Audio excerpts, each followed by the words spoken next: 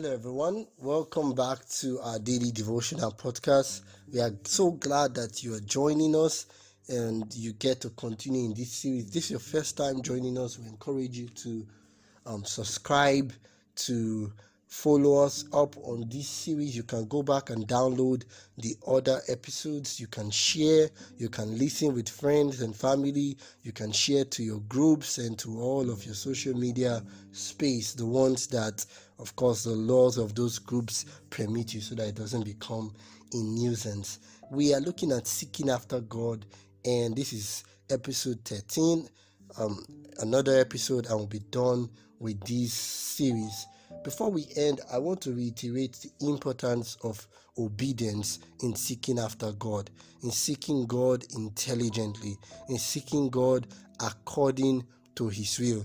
The Bible says that sometimes we don't receive from God because we do not ask. And even when we ask amiss, because we are not praying or we are not asking according to His will. So it's very important to seek God with intelligence, not to seek God only with our hearts, that's emotion, but also seek God with our minds. No wonder God says in Isaiah chapter 1, "Come, let us reason together," because our God is a God of reason. And in seeking Him, He says, you cannot seek me, you cannot follow me if you are not willing to allow me to be your instructor, to be your teacher. And God's instructions are found in the 10 Commandments, are found in the scripture. But there are so many people who believe that the 10 Commandments have been nailed to the cross. They believe that Jesus established a new commandment system, and that is to love God and to love mankind, or your neighbor as you love yourself. Many often hold this position in order to discredit the fourth of the 10 Commandments. Just that, and that's why they said God has nailed it to the cross because of the fourth commandment. That's the problem. Yet the scriptures record something entirely different from what they claim. And it would do us good if we would just read the Bible for ourselves.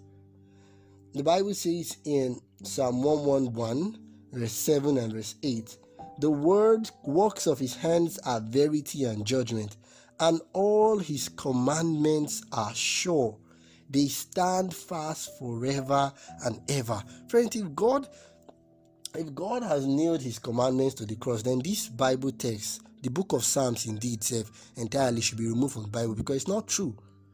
Psalms will become a contradictory book, because the book of Psalms kept on speaking of the everlasting nature of God's commandment. It says they stand fast forever and ever and are done in truth and uprightness. Even the statements of Jesus, like, "If you love me, you will keep my commandment," we need to remove it from the Bible, because Jesus said in Matthew chapter 5 that till heaven and earth pass away, not one jot or one tittle shall in any wise pass from the law. And heaven and earth has not passed away. And He says, "Woe unto those who will teach men to do so, or who will remove anything from the laws of God. Say those persons will be the least in the kingdom of heaven." You can go and read it for yourself. You see, in love and with a desire to elevate and ennoble us, God provided for us a standard of obedience, a way that we can bridge the gap in this world that is so plagued with unrighteousness. In awful majesty and thunderings and lightnings, God proclaimed from Mount Sinai His 10 holy precepts. And this law reveals the whole duty of the human family. The first 4 precepts defines our duty to God, or the first 5 actually, and the last 5 defines our duty to man. The first 5, obedience, having no other God but God, not making graven image, not using the name of the Lord in vain, remembering the Sabbath to keep it holy, honoring our father and our mother, our parents, because God is our first parent. So I take it that the first 5 has to do with divinity, and the last 5 has to do with our duty to man.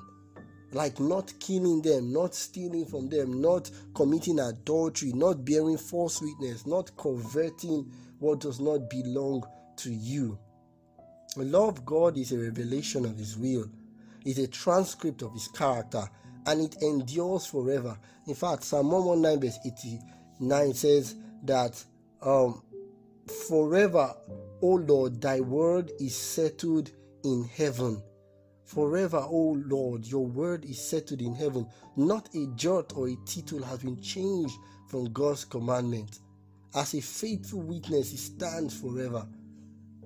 That, friends, we will be in error to think that by human will alone that we can keep these laws.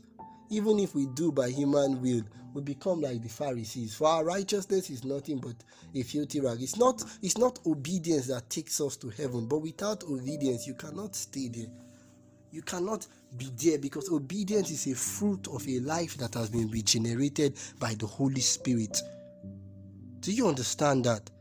You see, you cannot keep the law of God by your human strength and keep it faithfully. We must obtain, otherwise you just become a legalist or a moralist. But it's not moralists or legalists that God wants to take to heaven. It's those who have surrendered their life, who have been transformed by the saving grace of Christ's death, resurrection, and ministration in heaven.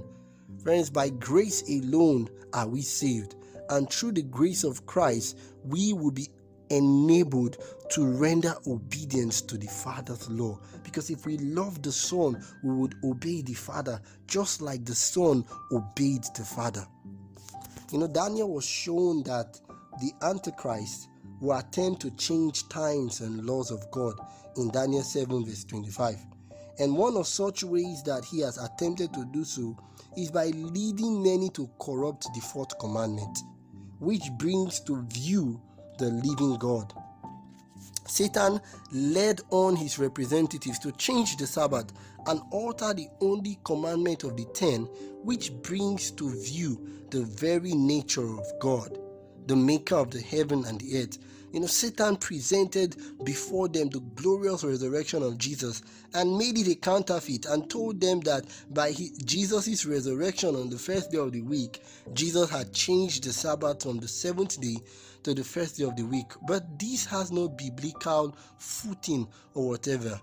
The Bible is very clear that the seventh day of the week is the Sabbath of the Lord your God. Exodus 20 verse 8 to 11. The Lord has clearly defined the road to the city of God. But the great apostate, the great enemy of God's people, has changed the signpost, setting up a false, a spurious Sabbath. And many people do not know this in the world today. That's why you need to be sharing, especially the next series that we're going to be doing. It's going to be very doctrinal. That's why, if God lays it in your heart, share it to your friends, share it to those in your community of influence. Let them know the devil is hiding the truth from their heart. God wants you to be a channel of light. The enemy of all good has turned the signpost around so that it points to the path of disobedience as the path of happiness. But friends, you cannot experience true happiness in disobedience. God has said, remember the Sabbath day to keep it holy. 6 days do all your work, but the seventh day is the Sabbath of the Lord. Regardless of what, don't you fear God? Are people not afraid of God? How can you change what God has said can never change? I am the Lord your God, I change it not. But the enemy is trying. He has thought to change times and laws, but many people are following him. My question to you as I end now is, true happiness is found only on the path of obedience to thus says the Lord. Would you follow on, or would you follow the traditions of man? Would you follow what you are used to? Who would you serve as you think to follow after